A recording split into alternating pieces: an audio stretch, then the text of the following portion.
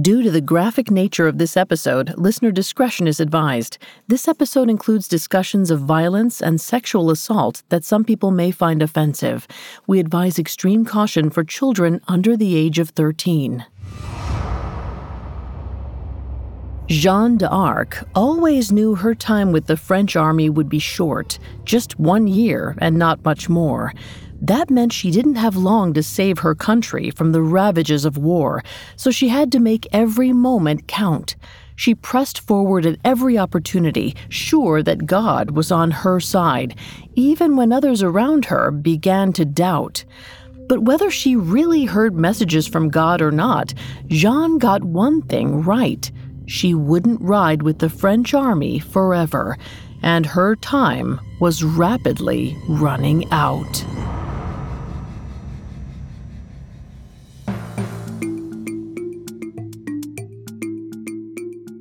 Picture a murderer, a gangster, a thief. Did you picture a woman? We didn't think so. Society associates men with dangerous crimes. But what happens when the perpetrator is female?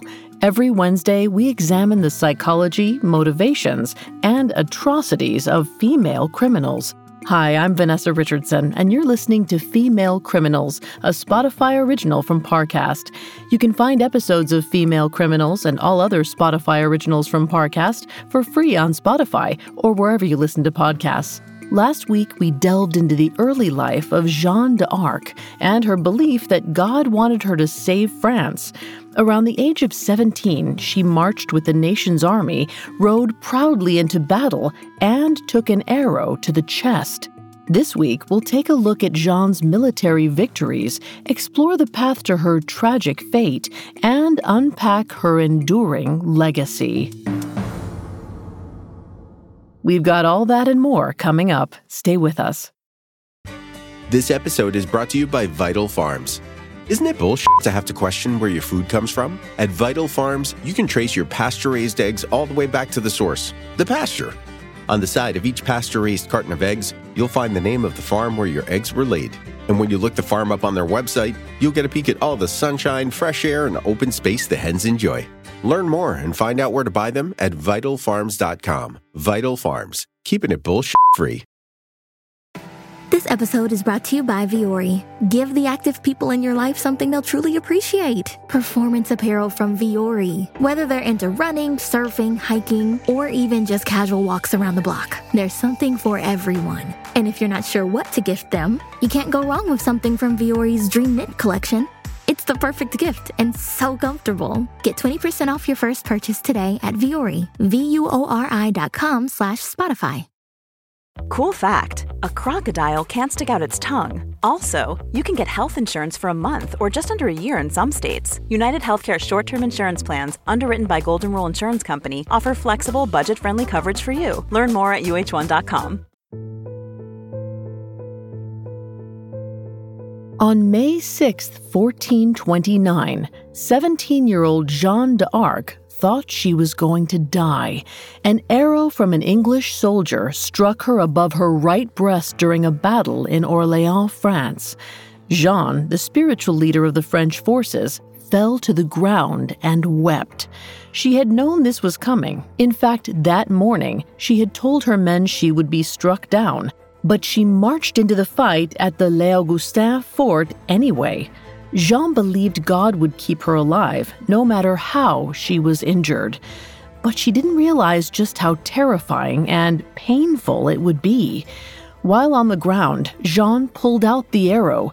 Seeing her in distress, a few French soldiers rushed to her side and tried to help her the only way they knew how. The men offered her healing charms. But in Joan's religion, this was unacceptable. Last time we discussed the rudimentary medieval approach to health and medicine. People usually believed that one of two things caused injury or illness: bodily fluids or demonic possession. And acceptable cures included charms, magic spells, exorcisms, and herbs. But Joan didn't share those beliefs. She was raised a devout Catholic and believed such methods were witchcraft. So of course, they went against God's will, and she turned down the men and their spells. Still, she wanted to be healed somehow. The pain of her injury was excruciating, and she needed to get back to the battle. So Joan and the soldiers compromised on a witchcraft-free cure. The men took off her armor and applied 2 unexpected salves: olive oil and lard. Though this combination might sound odd today, it was actually a go-to treatment for cuts, sores, and bruises in the Middle Ages. In fact, modern research has shown that olive oil does have antifungal and antibacterial properties. Even still, the oil and lard were only a temporary solution, so the French soldiers picked Joan up and carried her to the medical quarters, where a surgeon could dress her wound properly. Some sources say that seeing that she was injured, the English forces cheered, excited to have hurt Joan, who they believed was a witch. Before we continue with this episode's psychology, I'm not a licensed psychiatrist or psychologist, but I have done a lot of research for the show. Suspicions of witchcraft were common in the early 1400s. In a 1978 paper in the Mid-American Review of Sociology, sociologist Mary Ann Campbell wrote, "The church often targeted peasant women, like Joan. These women usually worked as midwives or healed others with no training, using techniques that went against the grain. Their methods presented a major threat to the church's own tradition and desire for world domination. So the Christian church employed witch hunters who looked for pagan peasants to execute, terrifying the poor. As a result, many God-fearing Christians were terrified of anyone whose beliefs didn't match their own. England used that paranoia to spread propaganda about Joan. They refused to believe that God would help France instead of England, so they branded Joan a criminal and witch. This suspicion only gained traction when Joan quickly bounced back from her injury. After the surgeon dressed Joan's wound, the 17-year-old rested in her living quarters for a few hours. There, she received 2 visitors, Saints Catherine and Margaret, 2 of the angels who first convinced Joan that she was France's savior. But this time, they didn't have specific instructions for her. Instead, their presence reminded her of her holy mission, urging her into action. She once predicted that she'd last only a year in the army, so she knew she couldn't let a bloody gash eat up her precious time. So Joan stood up, put her armor on, and rode back into the battle. The English were disappointed to see that Joan was alive. She marched alongside her soldiers until nightfall, then retreated. The next morning, she returned to the battlefield, encouraging her men to keep fighting for the prize, control of the Loire River, which ran alongside the town. This was a crucial strategic move. Whoever controlled the area around the waterway could receive supplies by boat, a huge advantage. Without access to that, the other side would be forced to retreat. Knowing that, everyone fought hard, refusing to give an inch, until one particular English squadron noticed that the fort they were in might be on the verge of collapse. All 500 men fled, making to cross the 1,000-foot-wide Loire River. Noticing the men fleeing, Joan called after them, "I have great pity on your soul and the souls of your men." At first, it seemed as if she was just heckling the enemy as usual, one of her favorite pastimes. But soon, her words seemed like a tragic premonition.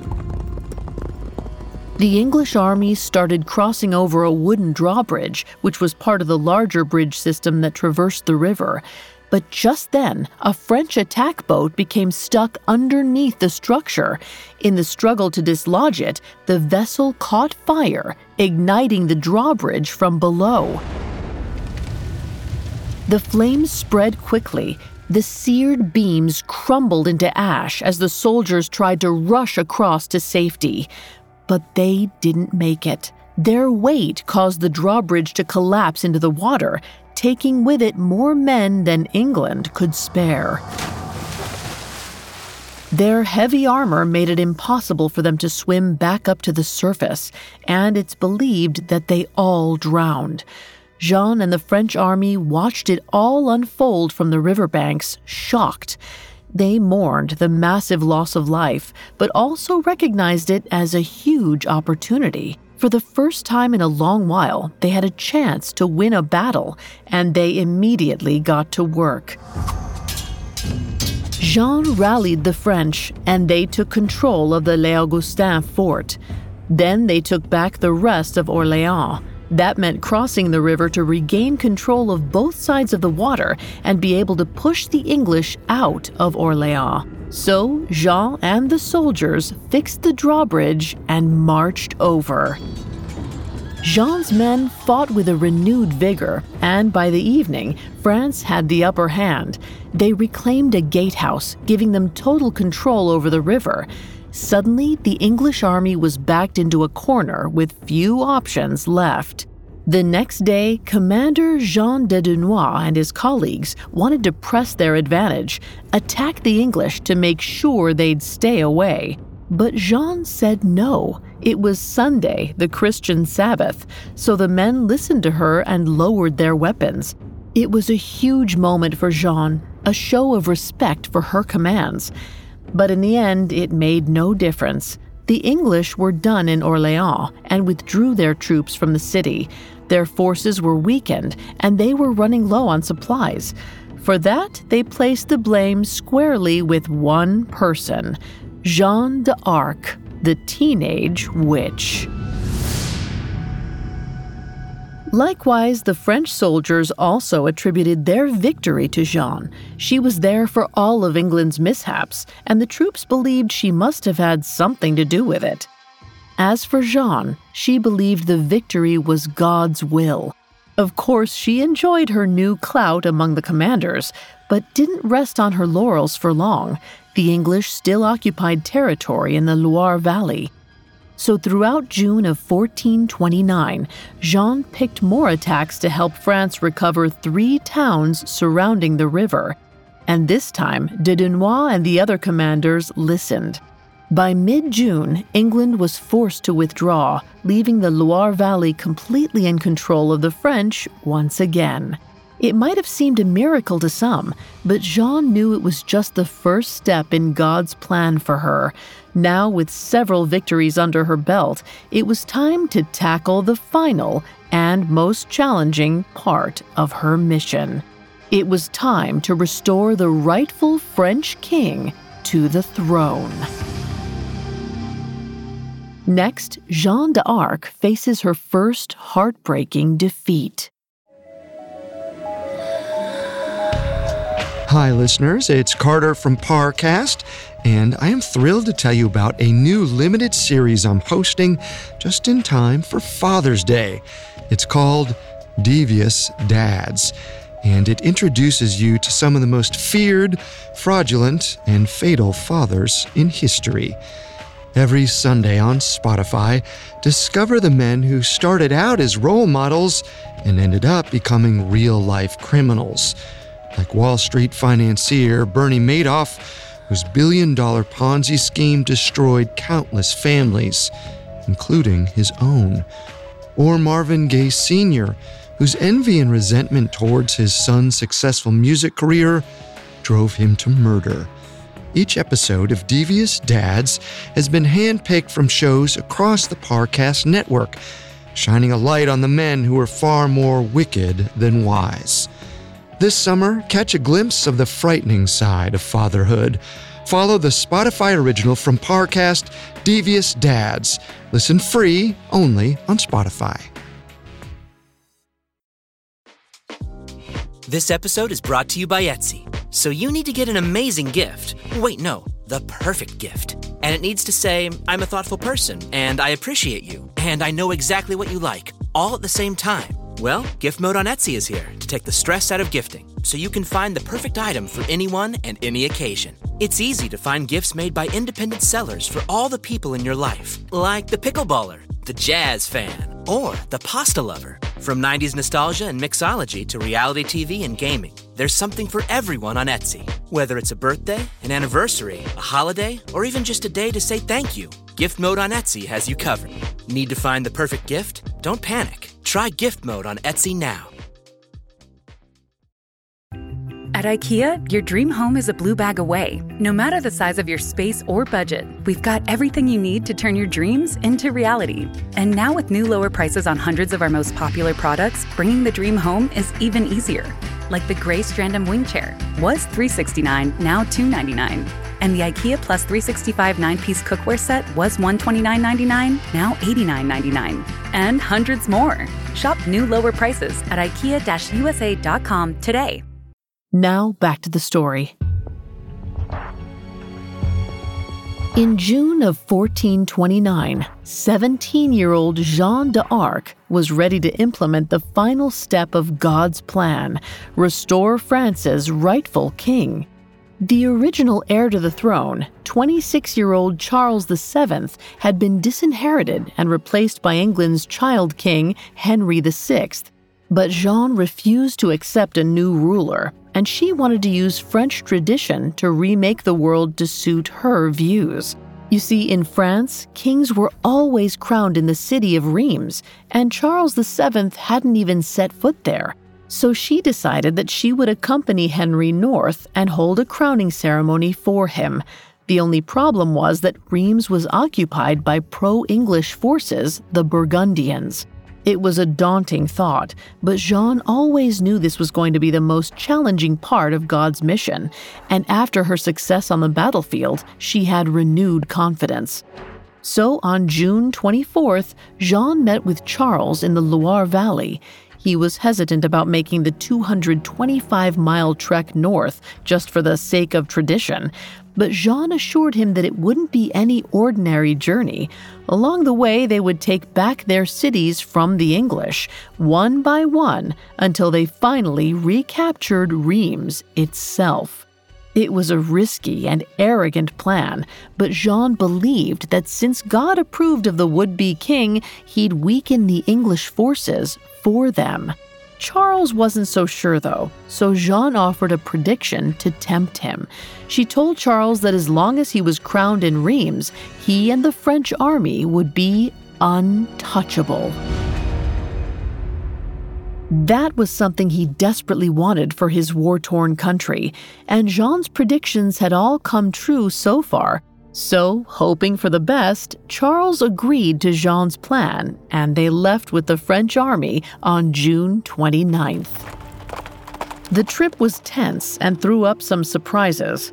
While some cities refused to open their gates, others were unexpectedly welcoming. Even though the Burgundian army claimed these places, the people who actually lived there wanted Charles to be king. So, in yet another miracle, the French army didn't need to attack anyone. The weeks-long expedition became known as the Bloodless March, and on July 16, 1429, the citizens of Reims welcomed Charles with open arms. As he rode in, crowds of people chanted Noël, which is the French word for Christmas, but was also used to celebrate good news. In the middle of the celebration, Charles' chancellors started making hasty arrangements for his crowning ceremony. They were scared the English might just drop in and ruin everything.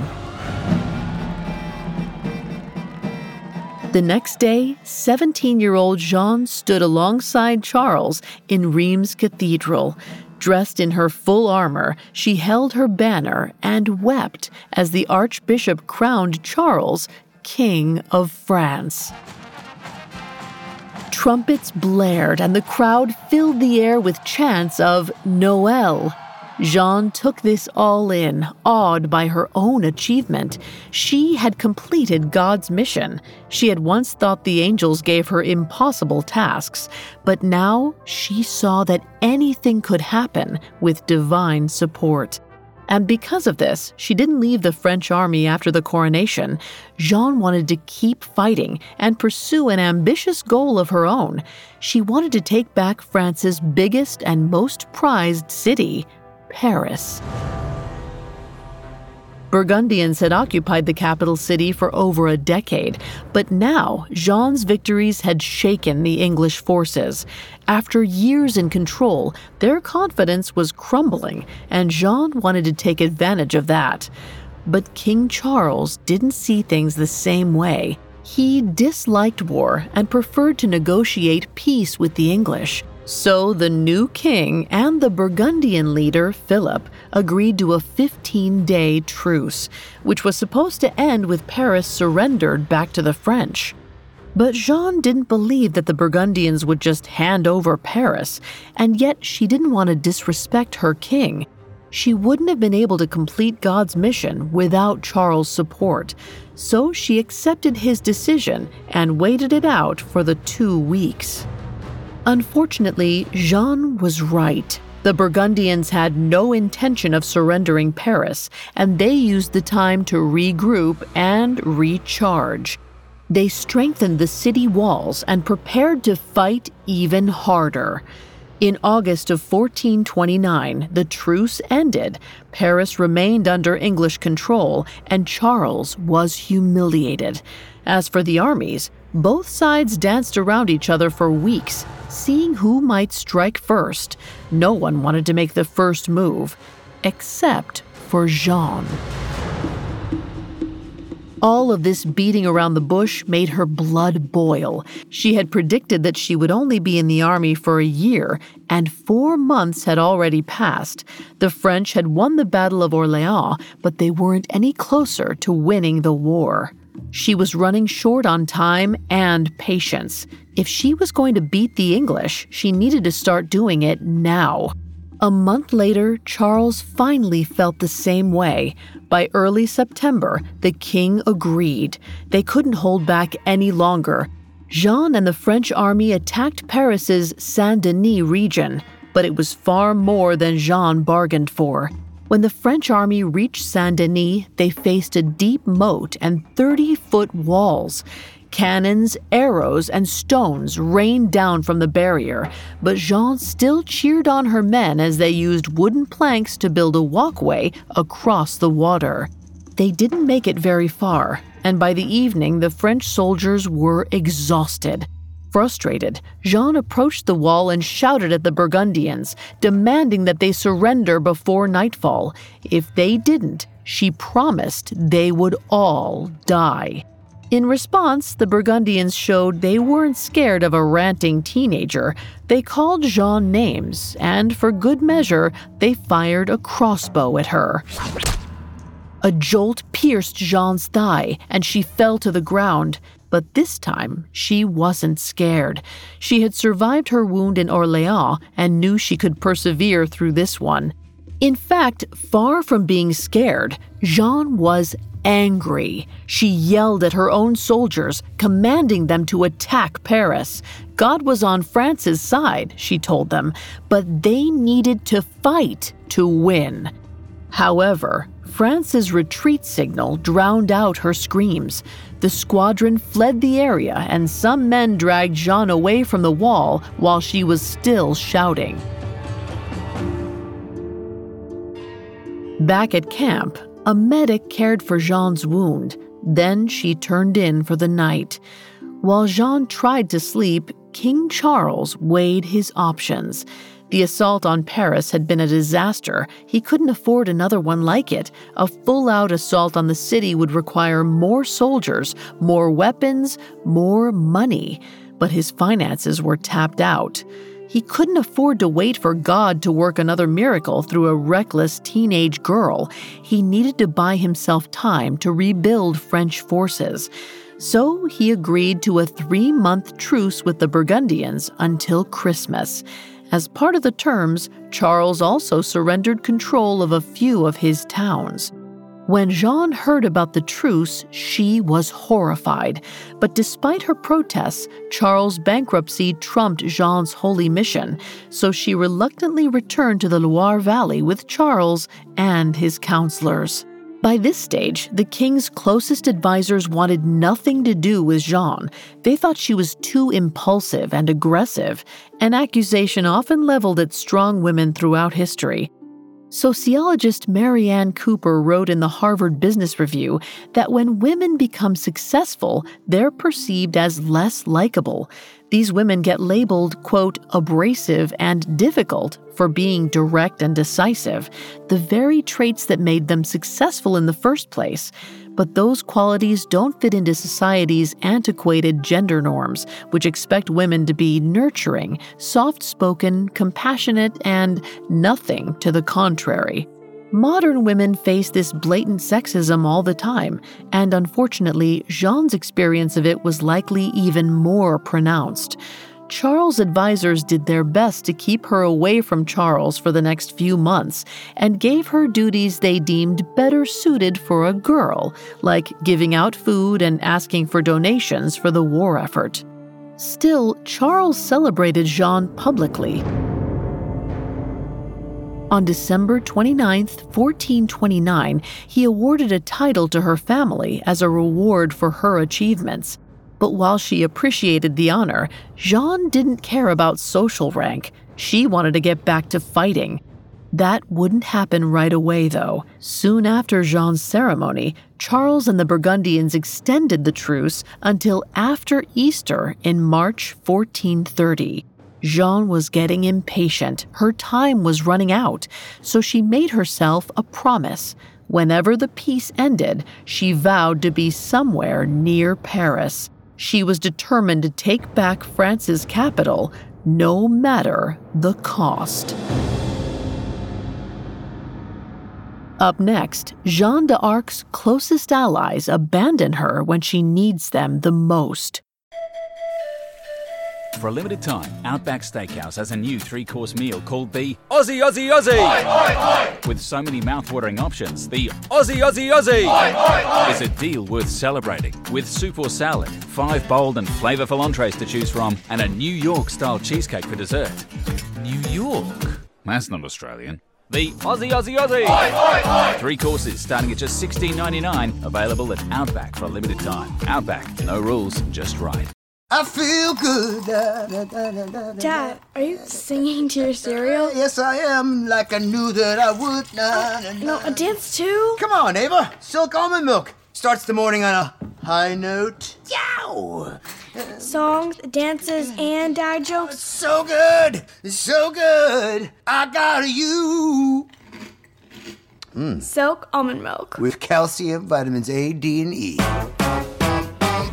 Feel plenty good. Now back to the story.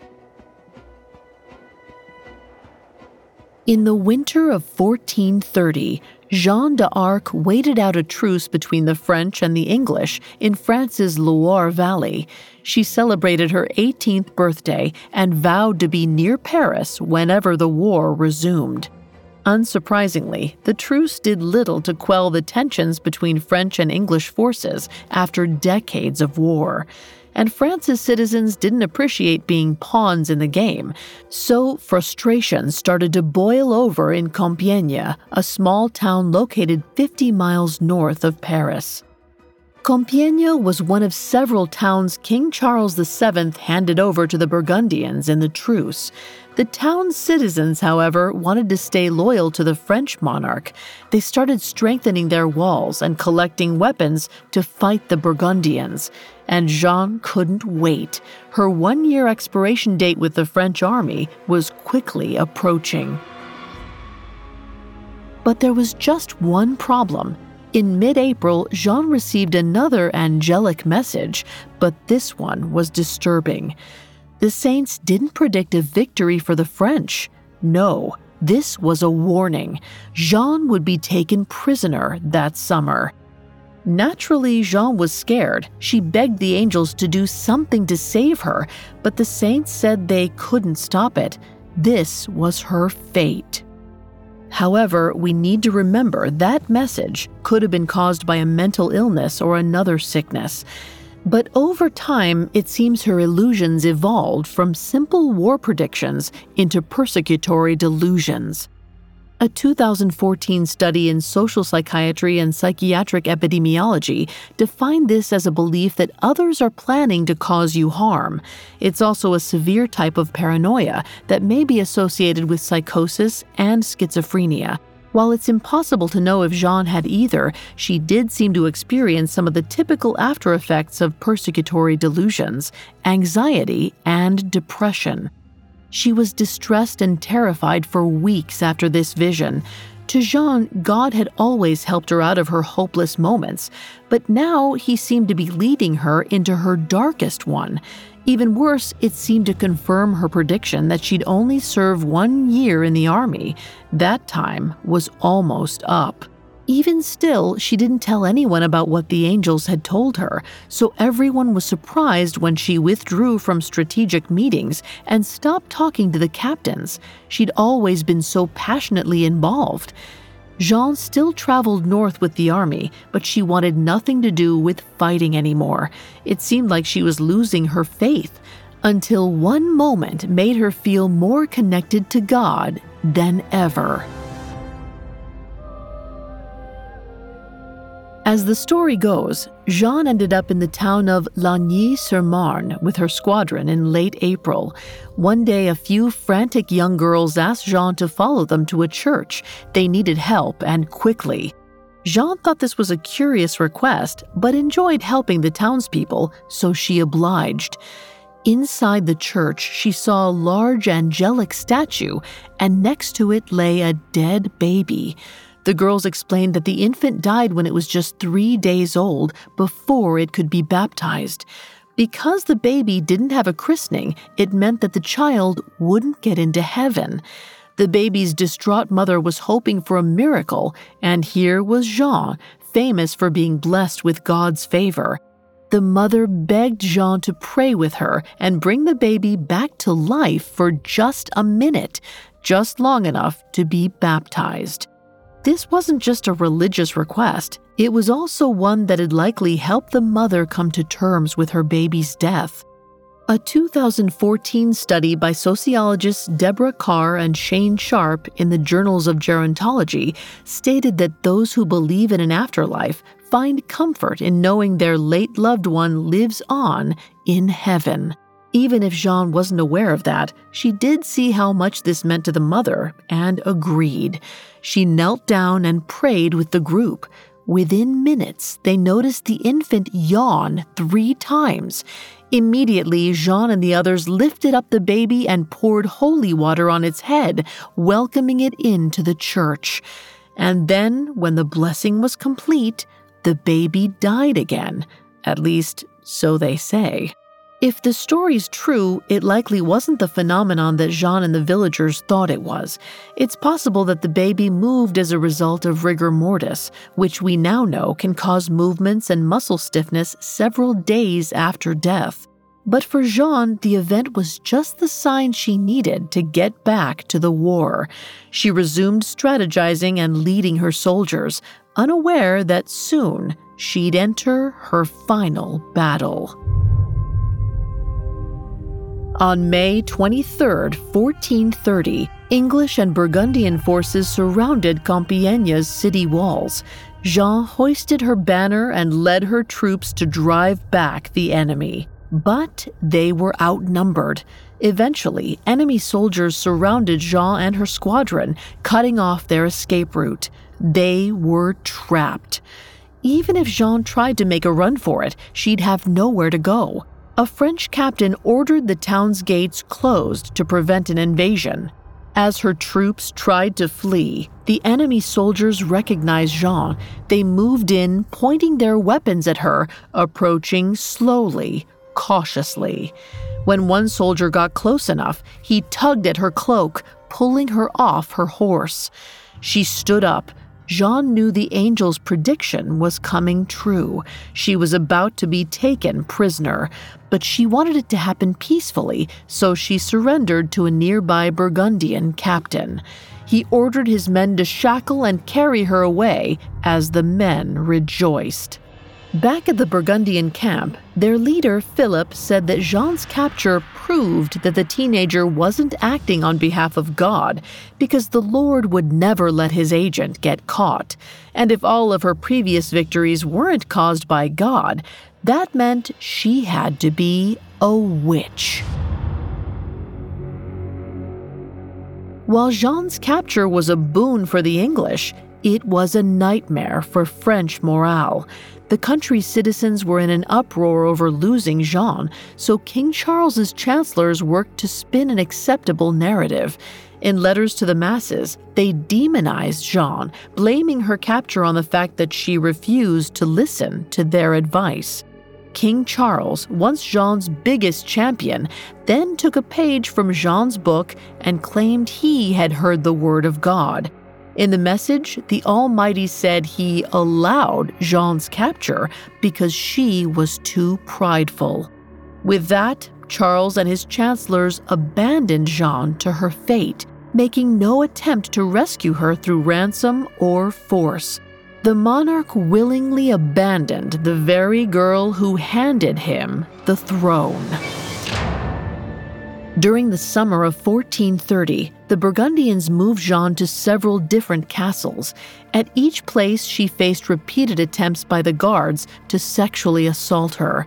Surrounded by enemies, Joan kept her eyes open for chances to escape, but found few opportunities. Meanwhile, the saints supposedly spoke to her, telling her not to flee, reminding her that this was her fate. But then Joan overheard that the Burgundians had sold her to the English, and she knew she couldn't wait any longer. She was sure the English would treat her even worse than the Burgundians, and they might even kill her. It was now or never. So Joan defied the angels and their messages from God, deciding to take her destiny into her own hands. She climbed onto the ledge of her cell window and leaped from the high tower. But she didn't have the clean landing she hoped for and injured herself. Adding insult to injury, the guards found her immediately and took her back into custody. As she healed, she realized there was little more she could do. By November of 1430, the deal was done. The Burgundians handed Joan to the English in exchange for 10,000 livres tournois. Now she was in the clutches of the people who believed her a witch, people who wanted her dead. Joan was transported to England's military headquarters in Rouen, France.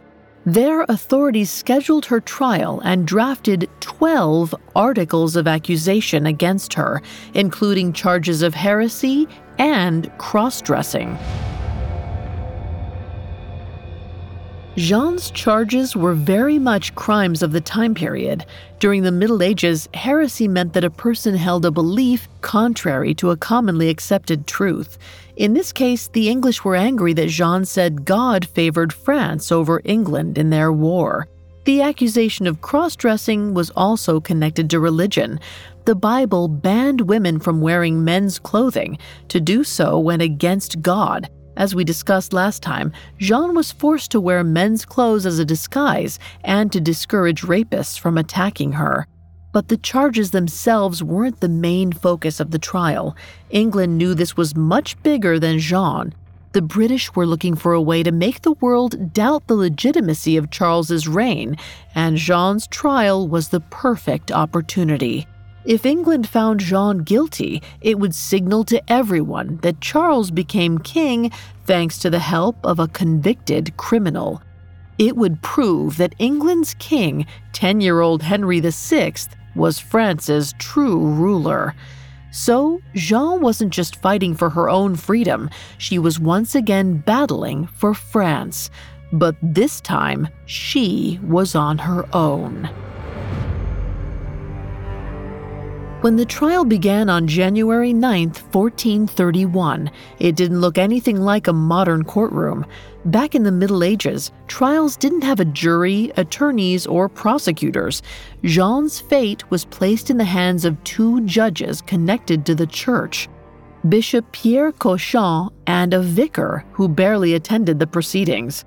So Joan's future was mostly up to Cauchon, a pro-English clergyman, and he put her through the ringer. She had to go through many physical exams, including one to verify her virginity yet again. Then she was grilled about her life and her visions. Of course, Joan didn't have a lawyer to help her make her case. The 19-year-old just fielded question after question, answering the best she could. But her answers weren't the right ones. The interrogation and trial lasted for 5 months, and on May 24th, Cauchon convicted Joan and sentenced her to death. Joan was terrified and knew she only had one option left. She had to give the English exactly what they wanted. She broke down and told Cauchon that she lied about talking to God and the angels. She even admitted that wearing men's clothing was wrong. But that wasn't enough for Cauchon. He wanted it in writing. If Jean signed a document renouncing her claims, they'd let her live and transfer her to a church jail. And for Jean, this was good enough. She just wanted to live. So she scribbled her signature on the document and returned to jail, relieved. But more trouble awaited Jean in prison. Back in her cell, Jean heard the saints' voices again, but this time they were mad.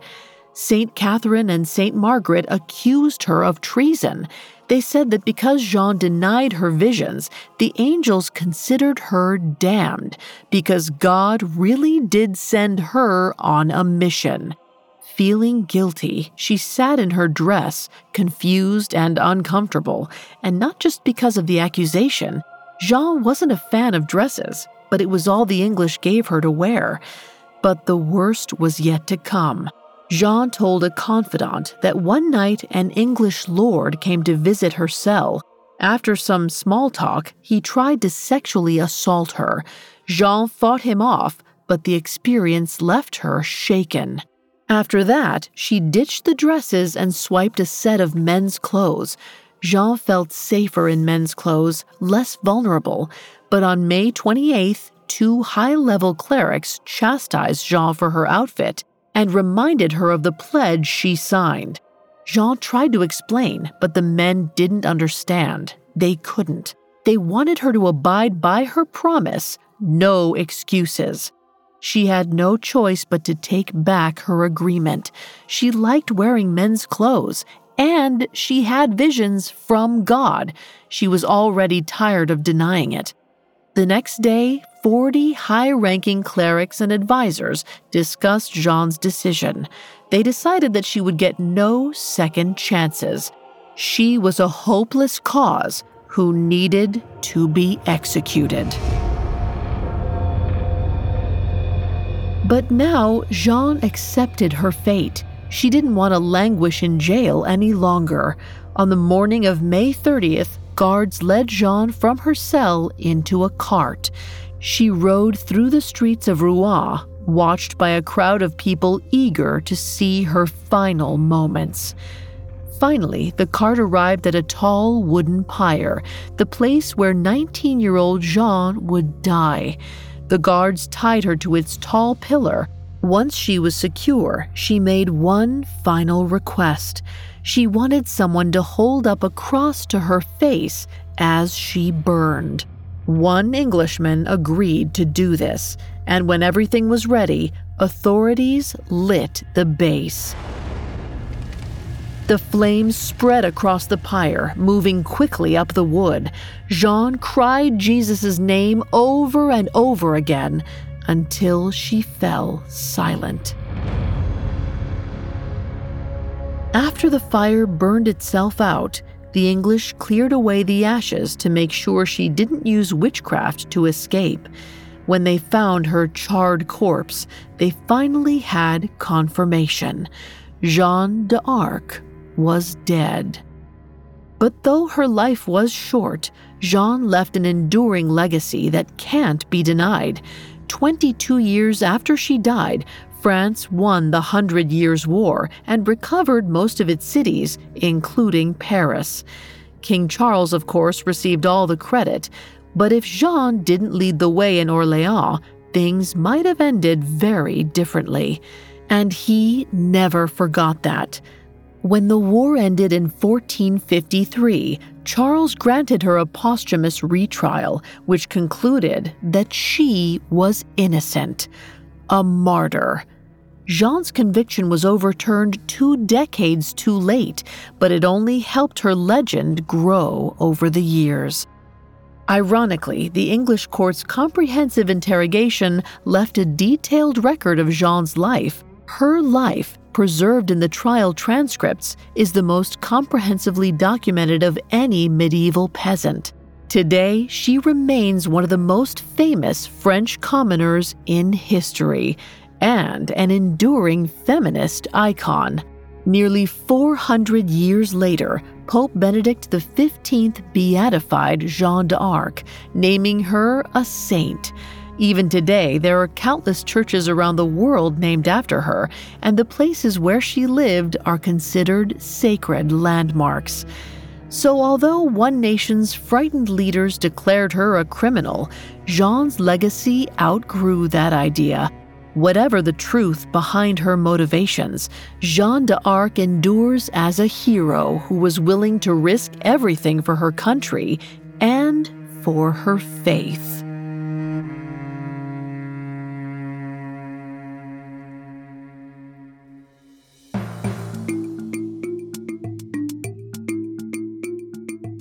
Thanks again for tuning in to Female Criminals. We'll be back next week with a new episode. For more information on Joan of Arc, amongst the many sources we used, we found Joan of Arc by Helen Castor, extremely helpful to our research. You can find all episodes of Female Criminals and all other Spotify originals from Parcast for free on Spotify. We'll see you next time. Female Criminals is a Spotify original from Parcast. Executive producers include Max and Ron Cutler. Sound design by Juan Borda, with production assistance by Ron Shapiro, Trent Williamson, Carly Madden, and Bruce Kitovich. This episode of Female Criminals was written by Mallory Cara, with writing assistance by Joel Callan, fact-checking by Haley Milliken, and research by Mickey Taylor and Chelsea Wood. I'm Vanessa Richardson.